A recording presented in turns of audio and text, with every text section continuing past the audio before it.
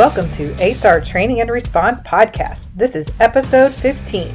Join us as we recap 2020.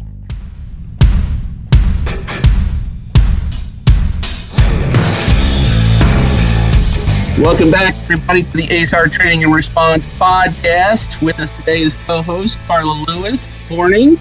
Good morning. And we are really excited to have this show today. This is going to be our end of 2020 wrap-up show. And with us today is Mike Mather and Brett Huff. And you guys have heard Brett before as part of the ASAR and Code 3 podcast. And if you've been to class with us in previous years, you probably met Mike in some fashion. But just in case folks don't know both of you, Mike, why don't you kick it off? Why don't you give us a quick introduction? Well, hello. Good to be here. Nice to hear you all. And I am a Swiftwater Rescue technical rope instructor, boat operations, PWC, and animal rescue, working with ASAR originally. I don't know, it's been about 5 years ago now, something like that, and been fortunate enough to sit in on some classes and then get spun up to actually teach some classes and joining the podcast for comic relief. So Mike is literally an internationally known rescue instructor. He's taught in places that, don't speak English, where he has had to explain things with his hands or show things to interpret the rescue. And he thinks outside the box. And I mean, not just outside the box. He turns the box inside out. He takes it apart. He reconstructs it with the Mather view and is amazing in problem solving. So we are very grateful to have him on board as one of our instructors, and has actually been out in disaster response with us. So I absolutely happy to have him on board. And then with us also, Brett Huff. Brett, how are you this morning? Wonderful. Glad to be a part of the podcast today. So Brett, tell us, you have a couple things, and we're going to go into your programs later, but kind of give us a quick introduction and summary of where you're at today. Wow, it's been 2020. It's been a pretty unique year. We've done a lot of great training. We've been doing this together, rescue-wise, for over 20 years now. Pretty close, right? Yep. So I've been doing technical rescue stuff for Code 3, and then I've been an instructor for ASAR for the last several years. And Eric and I, we've traveled the country doing what we do. Yeah, and we're going to get into some of the things that Brett is going to be rolling out in 2021 with Animal Decon. It is groundbreaking, and we'll be rolling that out at the state and federal level. It'll be exciting to talk about those new programs. Well, Miss Carla, it's been a few months since we've gotten together. How have you been lately? Good. Things are busy. Pretty excited about a few things we've been rolling out in the ACO world as far as some support through Code 3. So I'm sure we'll get into that a little bit later on some new exciting programs we're rolling out, and just really looking forward to 2020 being over and starting 2021 with a large animal rescue class, and hopefully having a less exciting year than 2020. Right. Well, we do have a lot of exciting things going on with Code 3 as we roll out the new Animal Control Coalition and the Code 3 Compass Matrix. So ASAR will be hosting some Code 3 topics and hopefully some ACO program topics going into 2021. So that's going to be exciting to hear how all that goes. So we've brought everybody together today to kind of do a quick review of how 2020 went, because it really was to be the banner year to get professional animal rescue training out to a whole variety of responders. And we had civilian classes, we had zoo classes, we had first responder task force, USAR teams. We were booked 9 months in advance, and then COVID hit. And we ended up selling pencils on the corner. Started out in February of last year, and we started out with a great exotic animal strike team training with Columbus Zoo. And what a fantastic facility Columbus Zoo is. And you've probably seen them on TV. They've actually had their own show on, what's it called? Anybody remember? It's behind. Is it Behind the Zoo?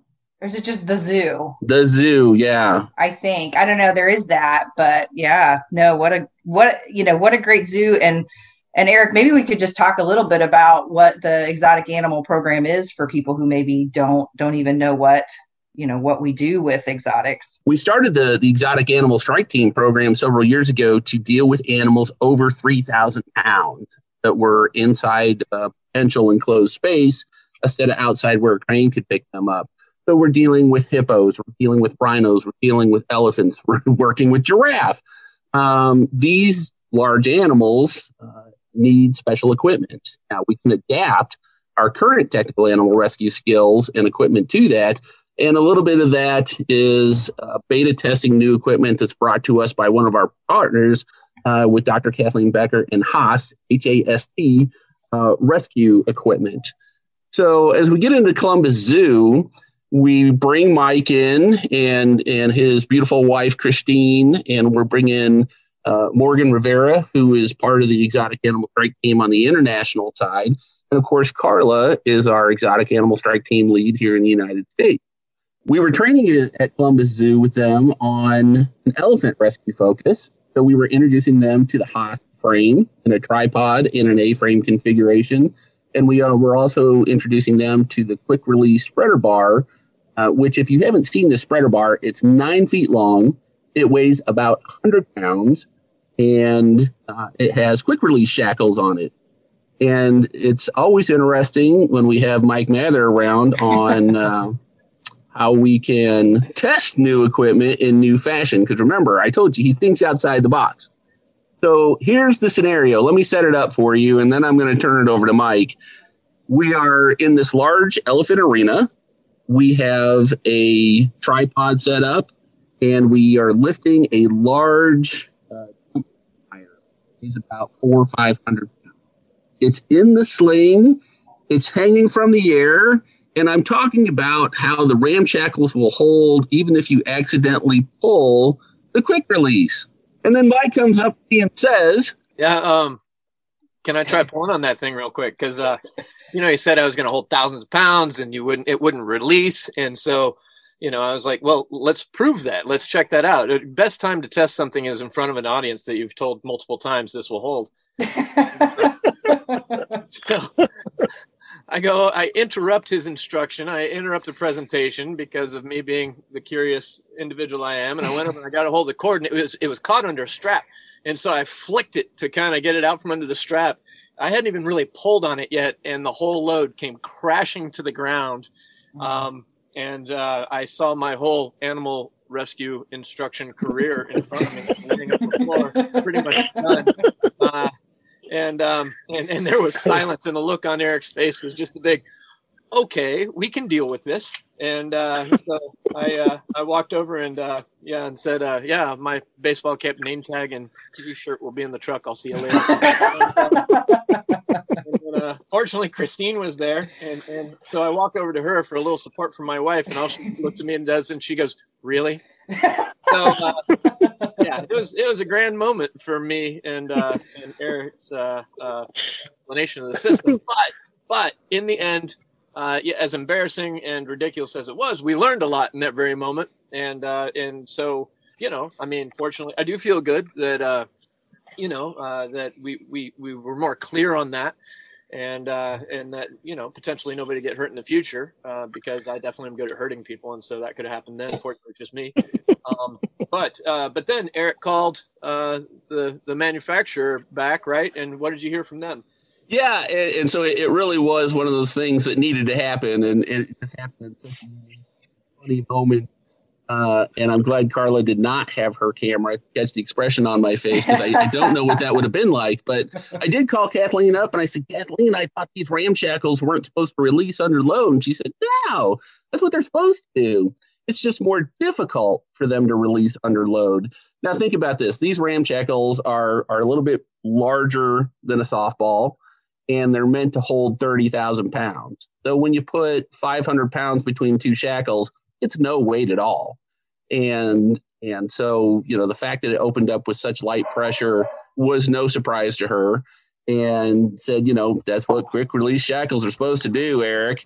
So in this whole time, when she said it just becomes more difficult under load, And I interpreted that as, well, it'll probably never happen. So we're glad to get that clarification. They worked as they were designed to work.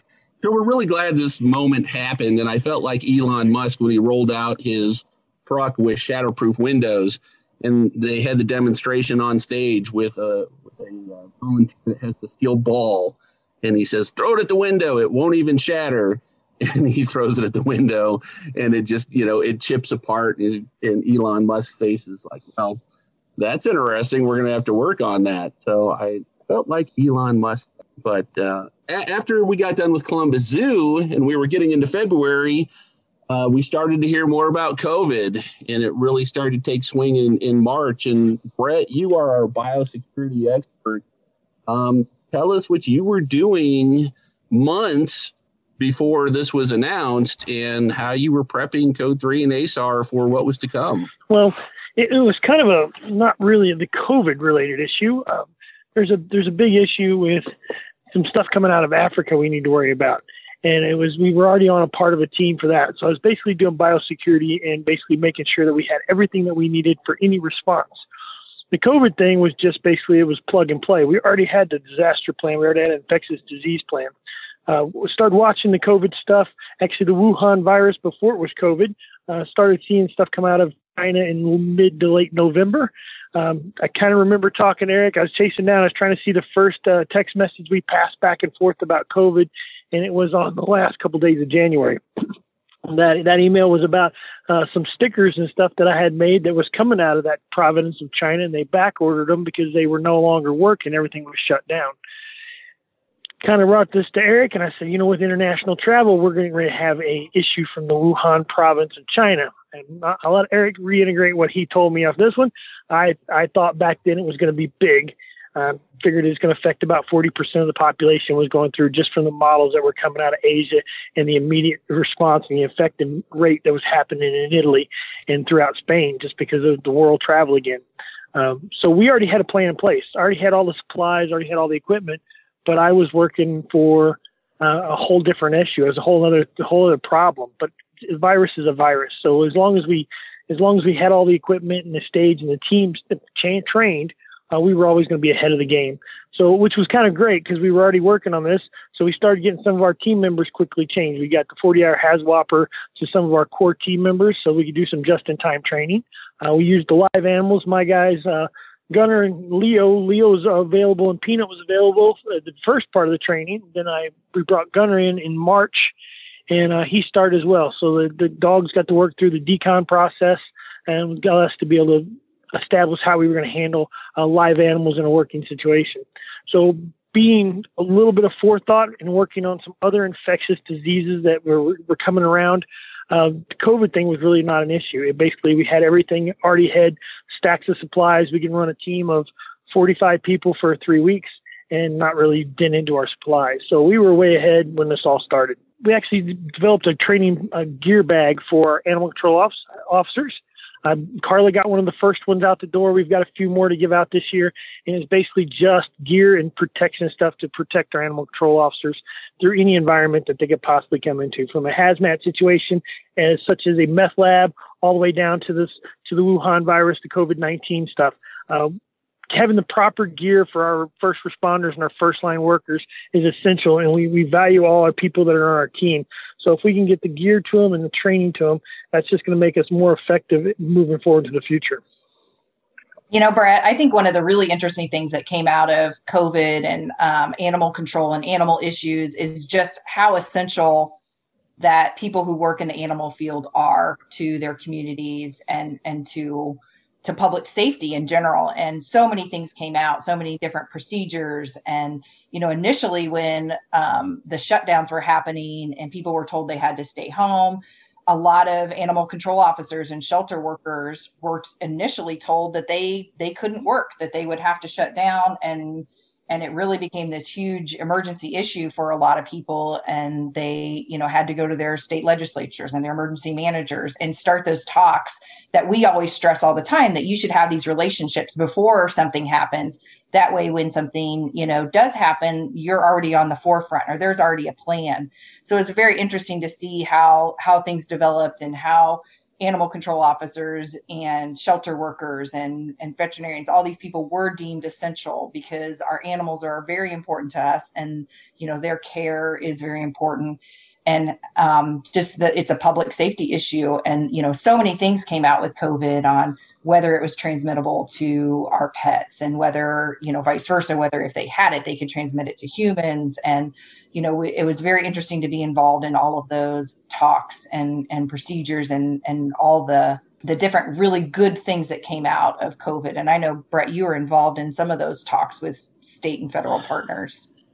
Yeah, we published Code 3 and ASAR and myself. We published our first paper on infectious disease plans, basically the protocols on how you had to work. We did that early March. So we were the first team to come out with any designated plans and give some good foundation knowledge for the workers out there. We know animal control officers are essential workers. It didn't translate through in the beginning because everybody was so worried about how the infection rate was going to go through the population.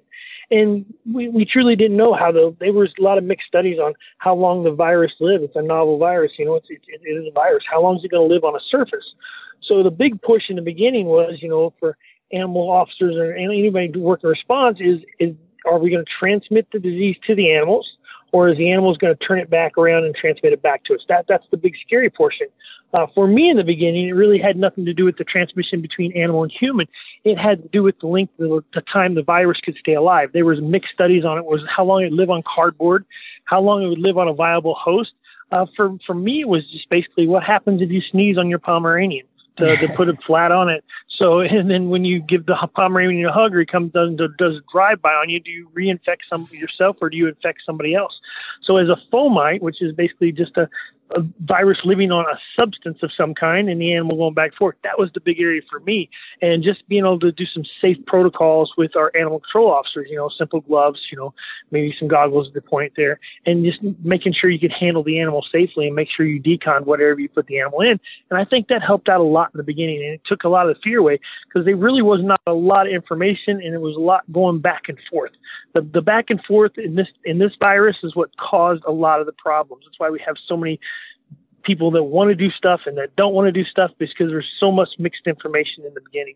If we would just came out with a fact, science-based information in the front end of it, this thing would already probably been squashed out. Wash your hands, stay distant apart, if you're infected, stay home kind of deal. And I think that would have fixed a lot of our problems, And so we've now carried this on. We're into 9 months of it that they've known here, but I believe we're more into the 12-month range. I believe we were infected in early January versus in March. I think our international travel, we start having some pockets in New York and California for sure, because that's where the international travel comes into, and then it just basically spread it out from there.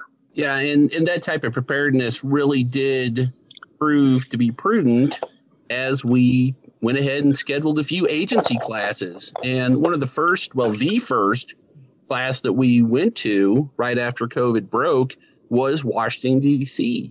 And we went in there to work with both D.C. Fire and the Humane Rescue Alliance. They had part of their officers, I think about a 20-officer class, where we had to submit an extensive safety plan that included, us having to isolate in our travel trailer. We parked at the training facility eventually, and went from the training facility. Snitches get stitches. Right? Yeah. We'll get into that story in a minute. Yeah. Parked at the training facility and went from the trailer 10 feet into the classroom and then back to the trailer. And we did that for 5 days. So the DC trip was really interesting. It was Brett and Carla and I.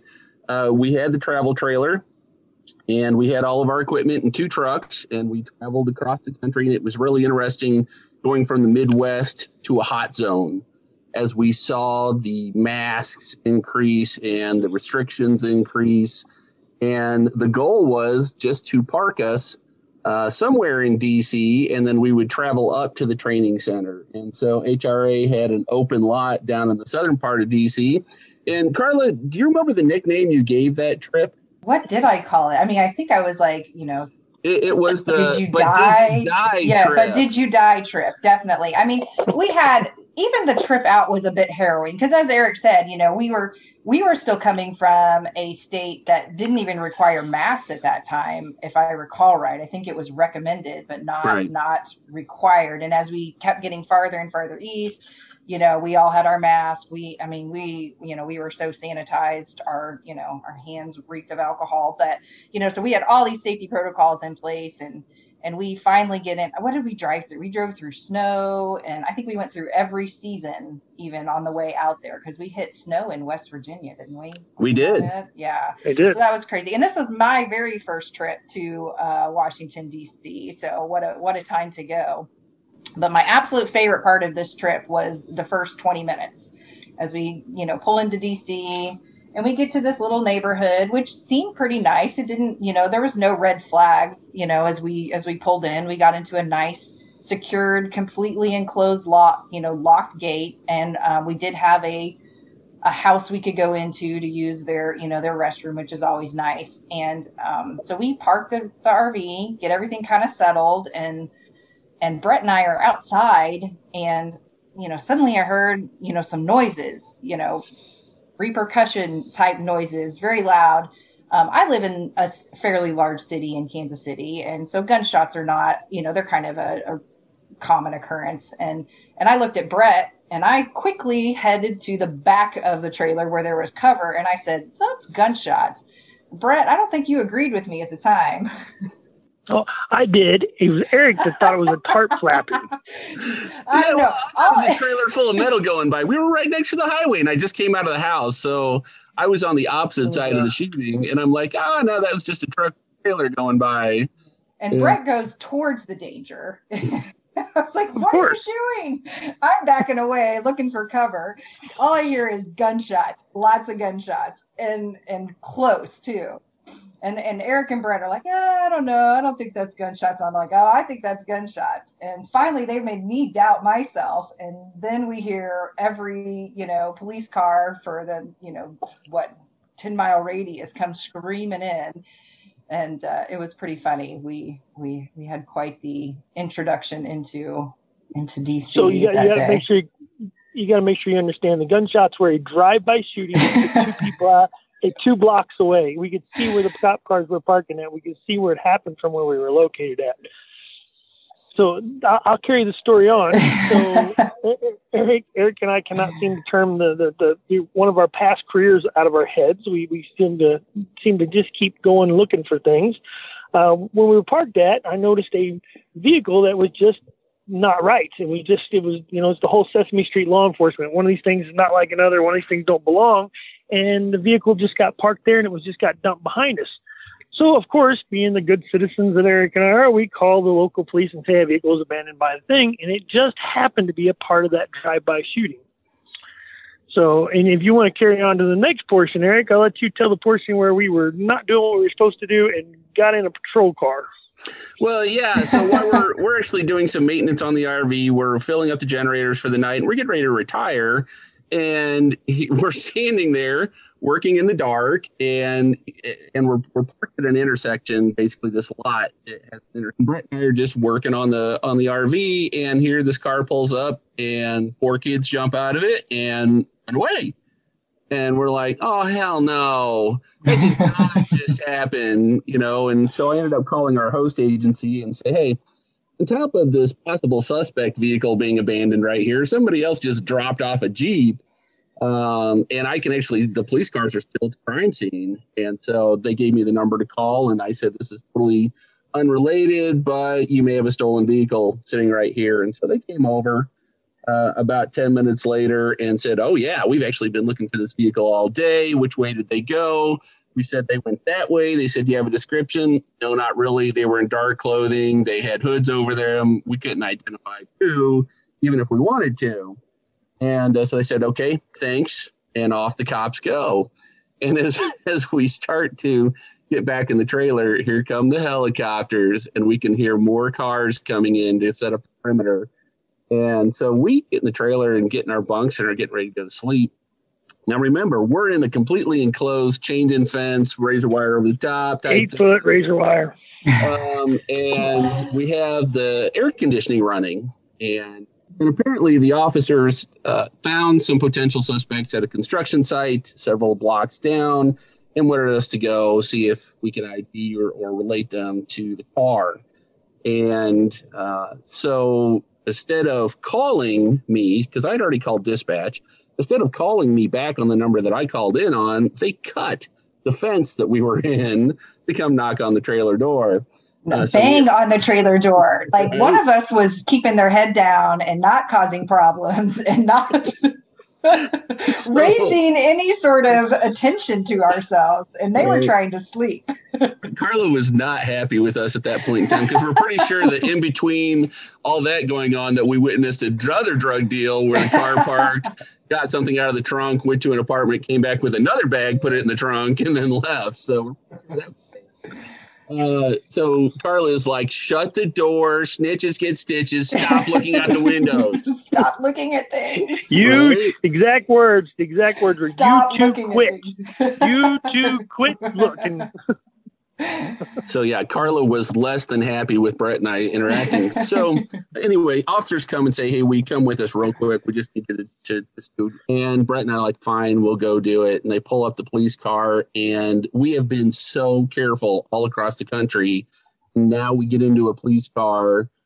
I'm in the back DC seat. police car. Yeah, DC's a hot zone right now. These guys are not wearing masks. These guys, have been interacting with the public. We get in an enclosed car and neither one of us have masks. And it doesn't dawn on us because we're so focused on everything else until we're already headed over to the construction site. Long story short, the suspects that they got playing in the construction site weren't the ones that we saw. We couldn't relate to them. They took us back, and I finally call our host agency at 11 o'clock at night. They said, you move us or I'm going back to Kansas. Not staying here. Eric and I bathed in hand sanitizer from top to bottom for being in the back of a nasty patrol car. Both of us know never to get into somebody else's patrol car. We know that. Right. So we did move to a much better environment. We had a great time with the HRA crew, and we had a wonderful time with DC Fire. They were so gracious hosts.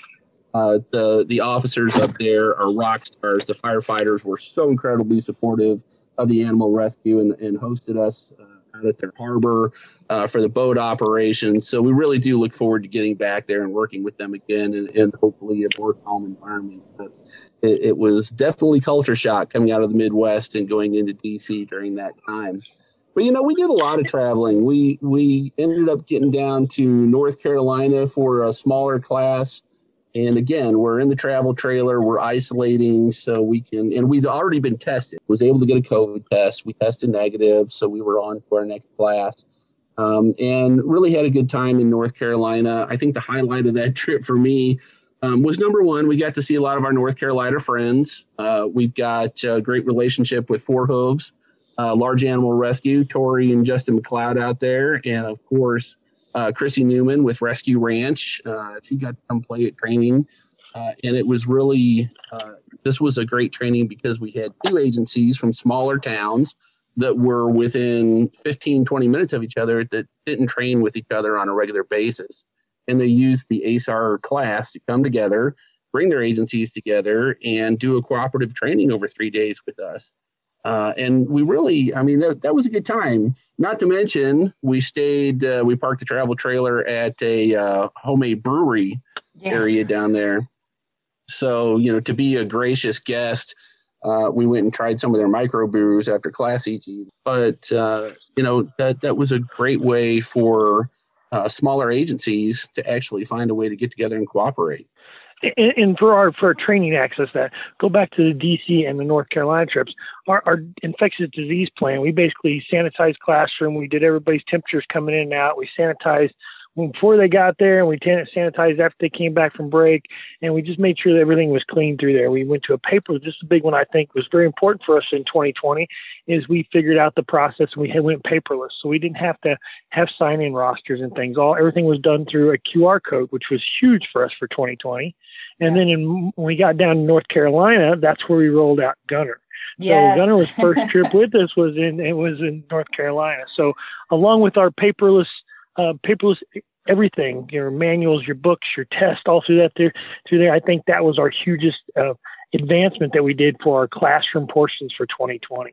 And then, of course, Gunner was so everybody that doesn't know Gunner that has not got to meet him yet, he is a male Doberman, and he started out, when we first got him, he was 4 months old. When we got him down to the first training, he's been through training for the rest of the year. He's been in Lake Michigan, he's traveled the country with us, had great hands-on thing. We trained with the Marine Corps with Gunner, and he's now at 10 months old. He is a 78 pounds of just awesome dog. So you guys will look forward to seeing him in 2021. Yeah, Gunner is amazing. And Brett has done a lot of training with Gunner. So he looks impressive. He can be scary when he wants to be. He's a big cuddle bug when he wants to be. But, don't doubt that if we put him in a stressful situation that he could have some sort of reaction and want to mouth on somebody. That's not his nature. But, any animals that we work with, we do a lot of desensitization so they can adapt to most situations. Now, Brett takes it one step further because every time I teach, I will come up with a scenario that I say, listen, animals aren't going to think this way. They're not going to do what a human will do. And one of the examples was stop throwing throw bags and float rings to animals to save them. They're not going to grab a hold and hang on the way to shore. So what's Brett do with Gunner? He starts training him with a throw bag to go out in the water and grab it and hang on so he can get saved. And he demos it in North Carolina. Well, actually, Brett is the victim in the river, going down river. Gunner's on shore and sees Brett coming down, and Brett's doing his fake, help me, help me. Gunner jumps in to save Brett. They throw the throw bag to Brett, and Gunner grabs the line and starts towing Brett in. So I had to stop issuing challenges of what animals can do because Brett will teach his dog to do it. And if you guys are not following our Facebook and Instagram pages, definitely this is a good time to do that because there's lots and lots of pictures of Gunner and Leo, who's the cutest little rescue dachshund in the world.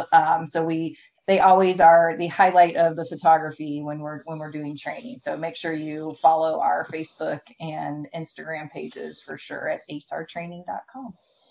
Yeah, they really are exciting part of the training. And we're actually going to have to start a video post of putting Leo in an evac sack and watching him play in an evac sack. Because it's named Leo, little dachshund. And if you're not familiar with evac sack, ASAR has partnered with evac sack. It's a mesh bag made for emergency evacuation of animals.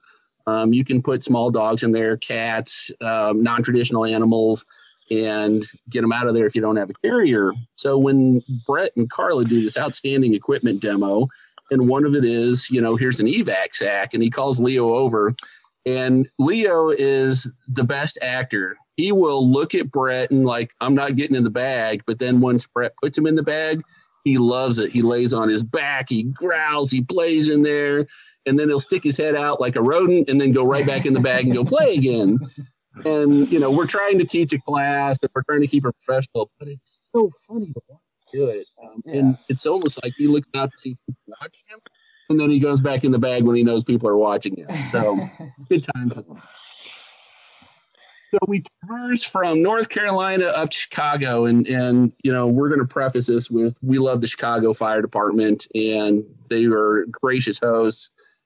Chief Jason Locke over there, one of their training chiefs, took very good care of us and helped plan a really large training. We had 90 of their firefighters that we needed to train over a 4-day period. So we brought in Mike Mather, expert water instructor of all types, to join us in Chicago. And so now in the travel trailer, we've got Brett and Carla and I, the 2 dogs, and now we've added Mike, and we've parked at a helicopter port right there next to the lake. Beautiful location. And Mike, first impressions of, you hadn't been to the ASAR bunkhouse yet, and your sleeping quarters were elegant with chandeliers, of course, right? Absolutely. Better than his truck. Hey, now. More room than your truck. We'll say that. Yeah, man. But no, luxury living. I mean, geez, we had a park, we had a lake, we had helicopters all night during the riots. I forgot about that. That's right, the riot. In the brochure, it was a high power overhead fan. So, to keep us cool on the nights where we wouldn't need air conditioning. And I think the advertising was misrepresented on how powerful that fan was. And then Brett was quick to point out, well, no, these helicopters have 4 blades, so they're a lot less quiet than the 2-blade helicopters. Like, oh, well, great. Then I'll be sure not to sleep through either of them. No, they didn't fly all night, just most of the night. And but man, what a cool location. Everything right there. So, because this is now at this point, COVID is ramping up. Also, we're on the south side of Chicago, which is famous in a couple Jim Croce songs. So the ASR crew coming out of DC is already literally gun shy. We have another 10-foot fence with barbed wire to protect us. So feeling pretty good about that. And so with all these horror stories, man, it actually turned out really low key. We had a nice park to run in. Then we had the water right there to go out on and train. And then the firefighters were really, really good about masking up in the classroom, hand sanitization, because at this point it was still not standard fare. It was still coming in, and these guys responded to it and respected it really quickly. And that put us in a more comfortable level to be able to train, because at this point training was looking not possible in a lot of areas. And then this was my first time. I was supposed to watch one. I participated in a couple, and then this time I was supposed to watch the first one through the eyes of being an instructor in training, and then teach the second one. And that was pretty interesting. And I don't know that I want your feedback on a podcast. You can tell me later how it went. Amazing job. Great group and really good group to train, and great people to train with. And we got to see some family members also on that trip that I had not met, and others had not seen in a long time. And that was a great experience. So, man, it was just, it was a really good training, and also rolling out kind of some new stuff. So that was neat. Yeah, if you guys get a chance, go over to the ASR Training and Response YouTube channel and check out the Chicago Fire video that Carrie did for us. And Carrie's the production manager for ASR. She did an outstanding job with it. And for this classroom, we were at a helicopter port, so we were in a maintenance area for our classroom. And then as soon as we could, we opened the garage doors and we were outside the rest of the time. And as Mike said, we went over to the water in the afternoons, and this is where, having multiple seasoned instructors really panned out. It's a break team up, because you got to think we've got 30 guys per day. That's a pretty large class. And our goal is to keep everybody moving, hands-on, engaged the entire time. Standing around, especially for first responders, is just the devil's hands at work. We don't want to give them that time to think about it. We want to keep them moving. And so we split up, and Brett and Mike were able to run certain scenarios, and Carla and I were able to run boat ops over there. And then we would combine for scenarios. And I love Mike Mather and his thinking outside the box scenarios. I had a simple go out and do animal rescue with an abandoned boat. He says, hey, let's put that boat over and let's put some victims underneath. And I want to put a dead guy out there on a pylon, and they got to go get a dead guy. And let's see if they can prioritize. I said, where are we going to get a dead guy? And he says, no, I play a great dead guy. I have the pictures. And like, all right, I got to see this. And so Brett goes out with the dogs. He's the human victim there. They take a firefighter, they put him underneath the boat, and they go and they hang Mather over there on a pylon about 50 yards away from the quote-unquote accident. And I'm looking at him, and he sees this. And before the scenario starts, he's already face down in the water floating. And now I can start to see the public start to watch from shore. We're in an open park. Anybody can watch this. The police officers have now arrived and are watching the scenario. And now there's fire trucks everywhere. They understand it's raining. But they go, and one boat goes for Mike. One boat goes to Brett. And when the boat gets there, I expect Mike to pop his head up and say, I'm playing dead. No. Mike goes limp.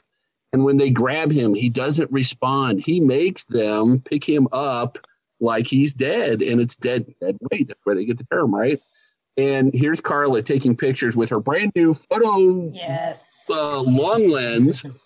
And so when you look at the photos, Mike, I mean, there's no expression on his face. And they're twisting him and contorting him in all sorts of fashion to get him in the boat. And it was an amazingly scary, realistic scenario of, wow, they just pulled a dead guy out there. And he played it all the way to shore. You know, did they start resuscitation? Did they start compressions? Did they do anything? And Mike critiqued that. So guaranteed, when you have the Mather training, is that it is real life as possible. Yeah, it's funny. You know, what I was striving for was just, we're animal, and still wanted to see if they could keep track on their rescue priorities, you know, that they look out for themselves, number one, their team, number two. And I was hoping that, the public would be next, bystanders, and then you start to get into the people in trouble. And ideally, we don't send victims to the rescue. So, you know, we've got these rescue priorities. And for a long time during these, presentations, we were under the impression that, again, myself, then my team, then bystanders, then the victim, then potentially animals. Well, we learned quickly in Chicago that they were much more heartfelt for an inflatable pool toy dog than they were an actual live human face down in the water. How they would just go blasting past me. And then when you had Gunnar and Leo in the mix, they would have just left me out there. They definitely would have been like, that guy deserved everything he's getting, and we're going to go play with the live dog. So it was definitely a little bit of a curveball, but it did after we got back to shore, exactly as Eric said, it was a chance to kind of critique and point out that, even though this is a training, we're really trying to hammer home those rescue priorities, and that you have your kit ready, you're looking out for yourself, and then when you deploy, if there is a human element, even as animal rescuers, even if that is our job task, we going from house to house, who knows what, we may encounter this human situation that's going to take priority. And, and so that's something that I don't know that when we teach animal rescue, everybody's completely prepared for, because you kind of get tunnel vision on the topic. And so in Chicago, it was a chance to exercise that. And it was really neat because we ran that drill multiple times, and it got better and better each time, where I think they really walked away with something as far as, just the human management, the animal management, the timing, the triage. And and it was a lot of fun, and got some great pictures of me being thrown in the floor of a boat. and move forward with that. The second round of training, that they shared all the stuff that we give them in the first round. The second round, the rescues were better. They basically prioritized, how they were going to rescue the animals, how the victims were going to put in the boats, and how they did everything. So from our first training, we went out, because that was our first time they did any animal handling training. The teams talked. They did a really good job for Chicago Fire. And then we came back and we taught the next round of students for the firefighters there. They basically took what we given in the first round, and the chief basically iterated what he expected out of the next round. And they did a much better job immediately versus the learning curve that started in the first class. Right. Yeah. I always joke, there's that old TV show, Fear Factor. And the guy that took the challenge first never won, because the other participants got to watch from his successes and his shortcomings. Exactly. So that poor guy got a face full of poo while everybody else figured out how to dodge that. And so that's where those trainings are great, where you have you're going in groups, and the first group gets to watch the first group fumble, second group gets cleaner, but the whole group, everybody in the group is learning all the same things. So yeah, you're absolutely right. Just got better and better. Yeah, and as we started to transition from Chicago to really what was going to be an early end to our training season, is we wanted to address our large animal floodwater needs, because up until now, is that most of the large animal in the ASAR, Swiftwater, and Floodwater classes is simply awareness level and introductory, because having that discussion about large animals in the flood gets very in-depth, has so many characteristics to it, so many influential factors to it. You can't do it justice in a short amount of time. So we decided we were going to beta test an actual large animal floodwater class this year. And we did that up in Wisconsin with friend and fellow responder, Dr. Howard Kedover.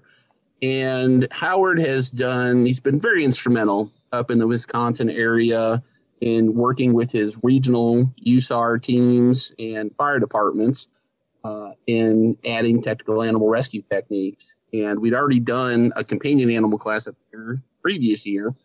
And so we wanted to get up there and beta test exactly what are we looking at and what are the problems that we're having. And the primary focus was in the past 5 years, and Brett and I have experienced this also during the floods, different species of animals, whether it be horses, pigs, cattle, for some reason, on occasion, they give up and they decide to quit swimming and they sink. Now, we've talked about this in previous podcasts, is that we don't scientifically know why that happens. Are they fatigued? Is it a physical issue? Is it a mental issue? Is it something with their blood chemistry that happens?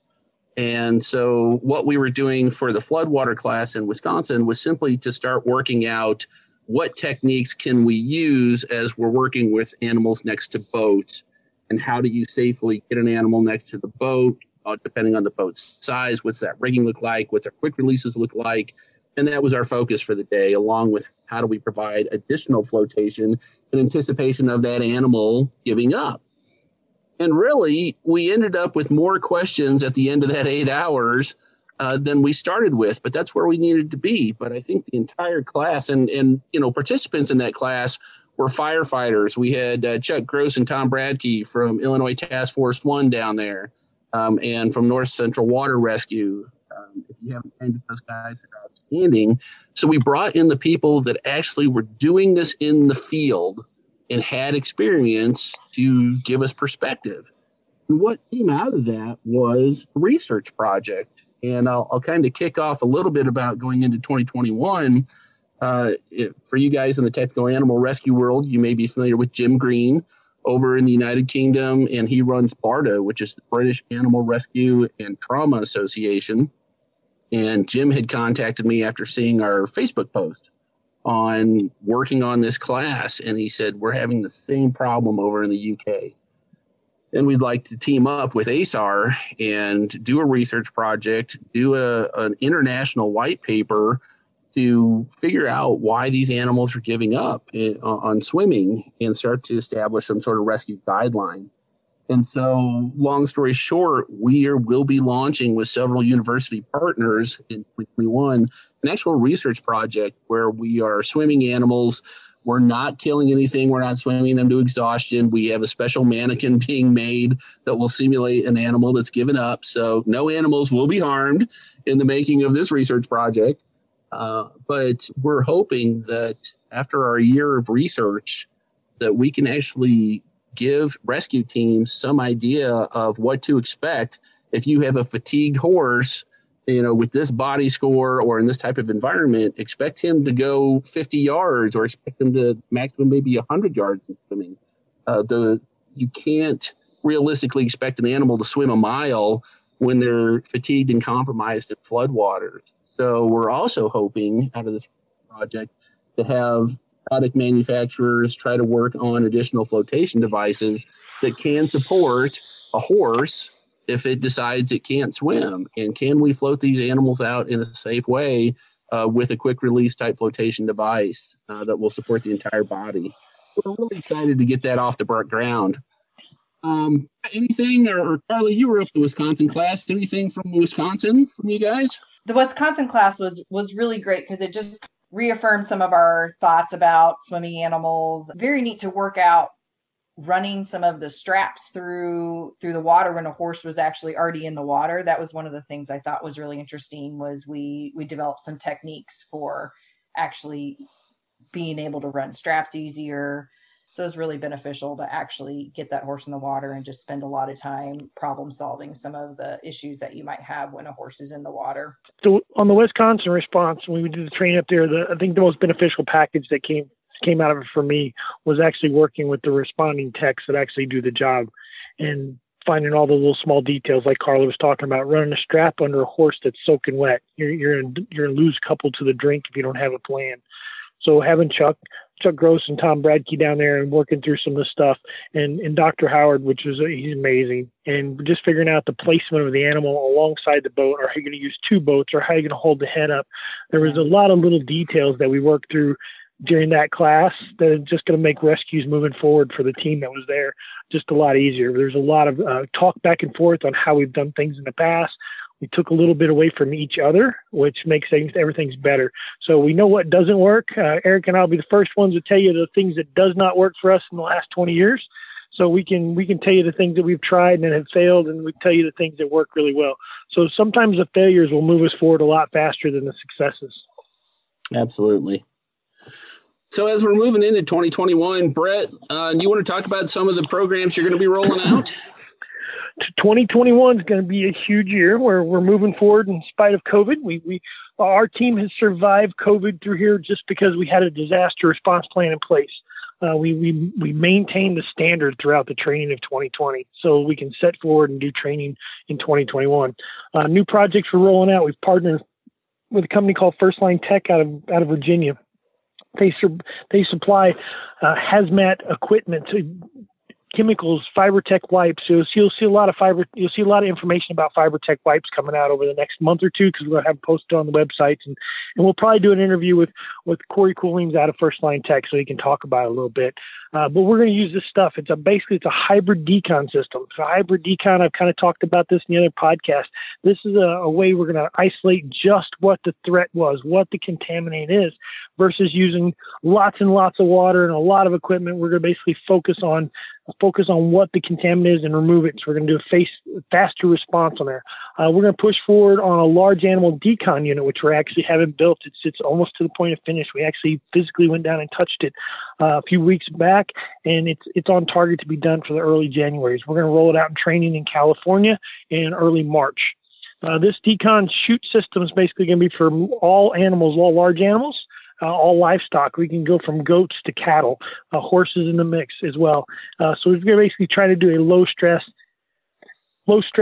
animal handling and animal decontamination. So if the least amount of stress we can apply on an animal is going to make it easier in the decon process.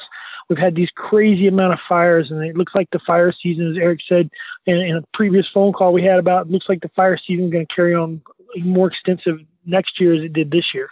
So 2021 fires on the west is going to be horrible. So we know we got to decon those animals. So the chute system is going to make it a lot easier. We'll be able to move a number of animals through, get that carcinogenic smoke off their coats, and so we can make sure they're done. Flooding has never stopped. The North Carolina flood, my brain quit. Hold on. The North Carolina floods from this year, it's got the water table so high, any rain that they get or any snow they get this year is just going to continue that through for any other storms. So we know we're going to have some flooding in the agricultural lands in North and South Carolina and down through Georgia. So we're going to have to roll out the large animal decon unit over there as well and get that raw sewage contaminant off the animals. It's going to basically make the farmers more successful. It's going to keep things moving. So 2021, we'll have a large animal decon training platform put out along with the chute system. Currently in the process of writing an animal decontamination manual. It'll be a comprehensive guide to animal decon. Hopefully they'll get that run out and published by the first part of this 2021. Along with that, the partnership with First Line Tech, we've done some other stuff with some other partners that'll be rolling out in the future. Small animal decon. We're going to do a lot more with the service animals and the military working animals as we move forward in 2021.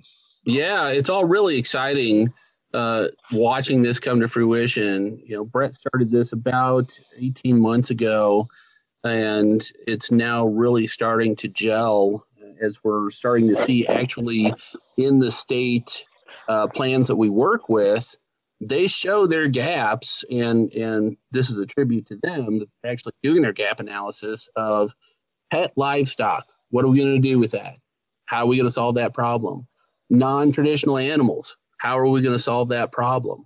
Home decontamination or gross decontamination when people are standing in the lines and waiting for more detailed sector. And, our primary focus right now is radiation, but that's just because the Nuclear Regulatory Commissions are asking for it.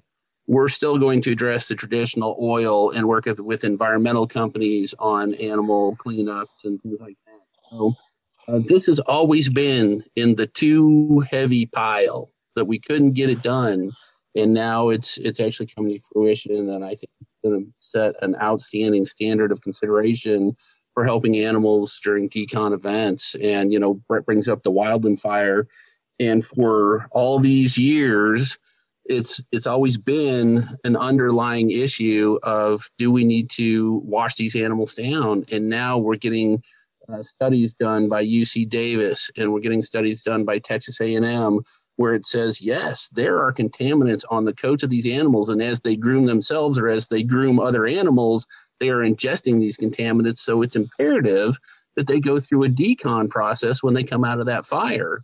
And we saw multiple publications on it this year coming out of California. And as Brett said, and as we've seen coming out from the California authorities, they're calling these global climate fires. This isn't just a spontaneous season. This is all due to changes in their environment that are going to continue. So this is going to be a longstanding issue.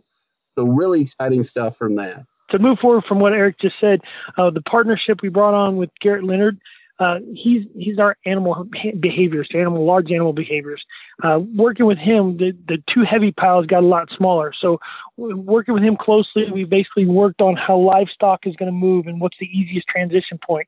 So Garrett and I basically took the too heavy lift pile and split it in half. We took the animal behavior portion, tried to figure out the most safest way for our responders, because it's just not the safety of the animals we're concerned with. We're worried about just-in-time training. So getting somebody that's going to help do a decon process on there and just make it safe for them, because a large animal that you're trying to spray water on is not going to be happy with you. So we're figuring out the best way. That's what the chute system came from.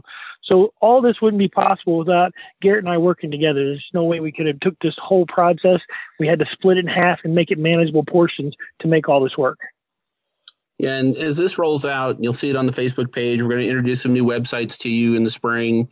If this is important to your agency, which if you want to be disaster compliant with OSHA, getting your small animal HAZWOPER or your HAZWOPER 24-hour training in, and Brett does a small animal component, but then we'll be adding this large animal component to it to make it a little bit longer, but we're going to try to get it in 4 or 5 days.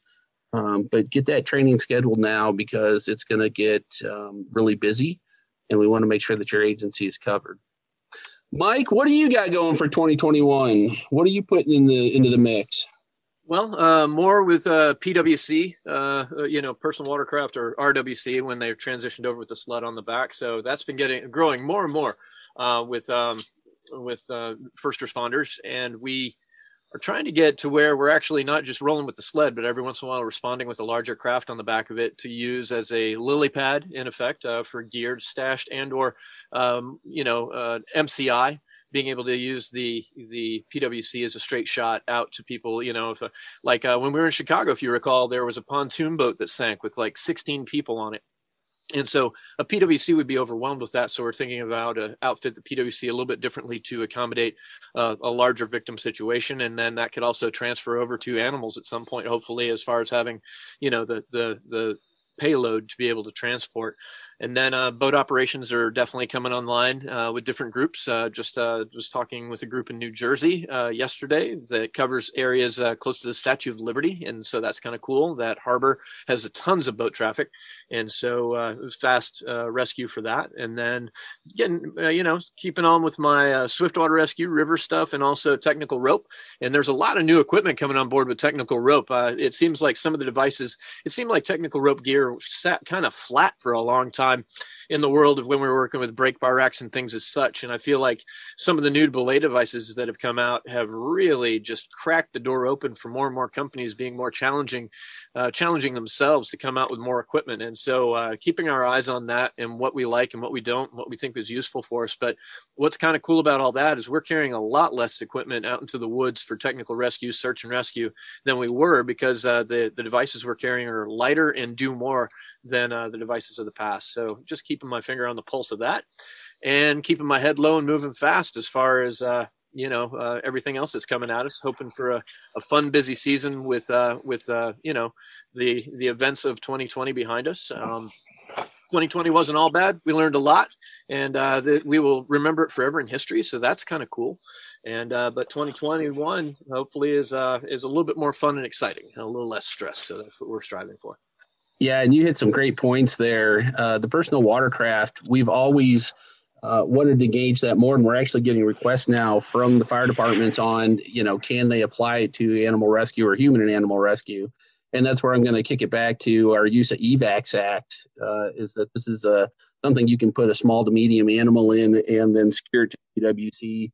We're also going to be beta testing things with Gunner this year, and hopefully we're back in Chicago working boat ops and PWC and getting some live animal testing done on really how can they ride and how can you manage that load with that type of device, because it is such a quick shot. And then also, Mike's located up in the New England area, Northeast region. As we start to expand and we stretch our instructors out, we'll be, if you're up in the Northeast, now you can see Mike anywhere in the country, but he may be leading some more ASAR Swiftwater classes. And remember, if you are an agency that needs your human rescue certifications, that's what Mike does. He's got Mather Rescue. He's a Rescue 3 International instructor also. ASAR is a Rescue 3 International provider if you absolutely need that cert. Otherwise, you can go to Mather Rescue.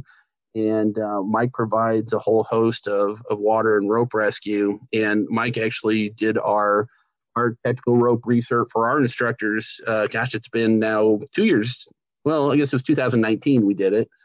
And we really did talk about moving to a lighter weight system. And as we continue to develop our urban animal rescue training, we're going to team up with Detroit, hopefully this year. They're building an actual rope rescue little campus there with Michigan Humane. And it's going to have some confined space training areas, some high angle, low angle, how to get into a window. And what they're looking at is, if you're an animal control officer doing your everyday job, what lightweight technical rescue gear should you have in a backpack to make your job safer? So getting into getting somebody that is actually monitoring the new gear that comes out. And you're right, Mike, every month I see a new name on a new piece of equipment that's lighter, smaller, faster. We used to lug around 40 pounds of gear because we never knew what we needed. And now, even with the smaller rescue rope with the higher strength, we really feel like we can hit go fast mode. So lots of variety coming from Mike. Not to mention, he's one of the best instructors I've ever had a chance to sit through. And so we're really glad that you're here and looking forward to more with you. Excellent. Yeah, me too. It's going to be fun.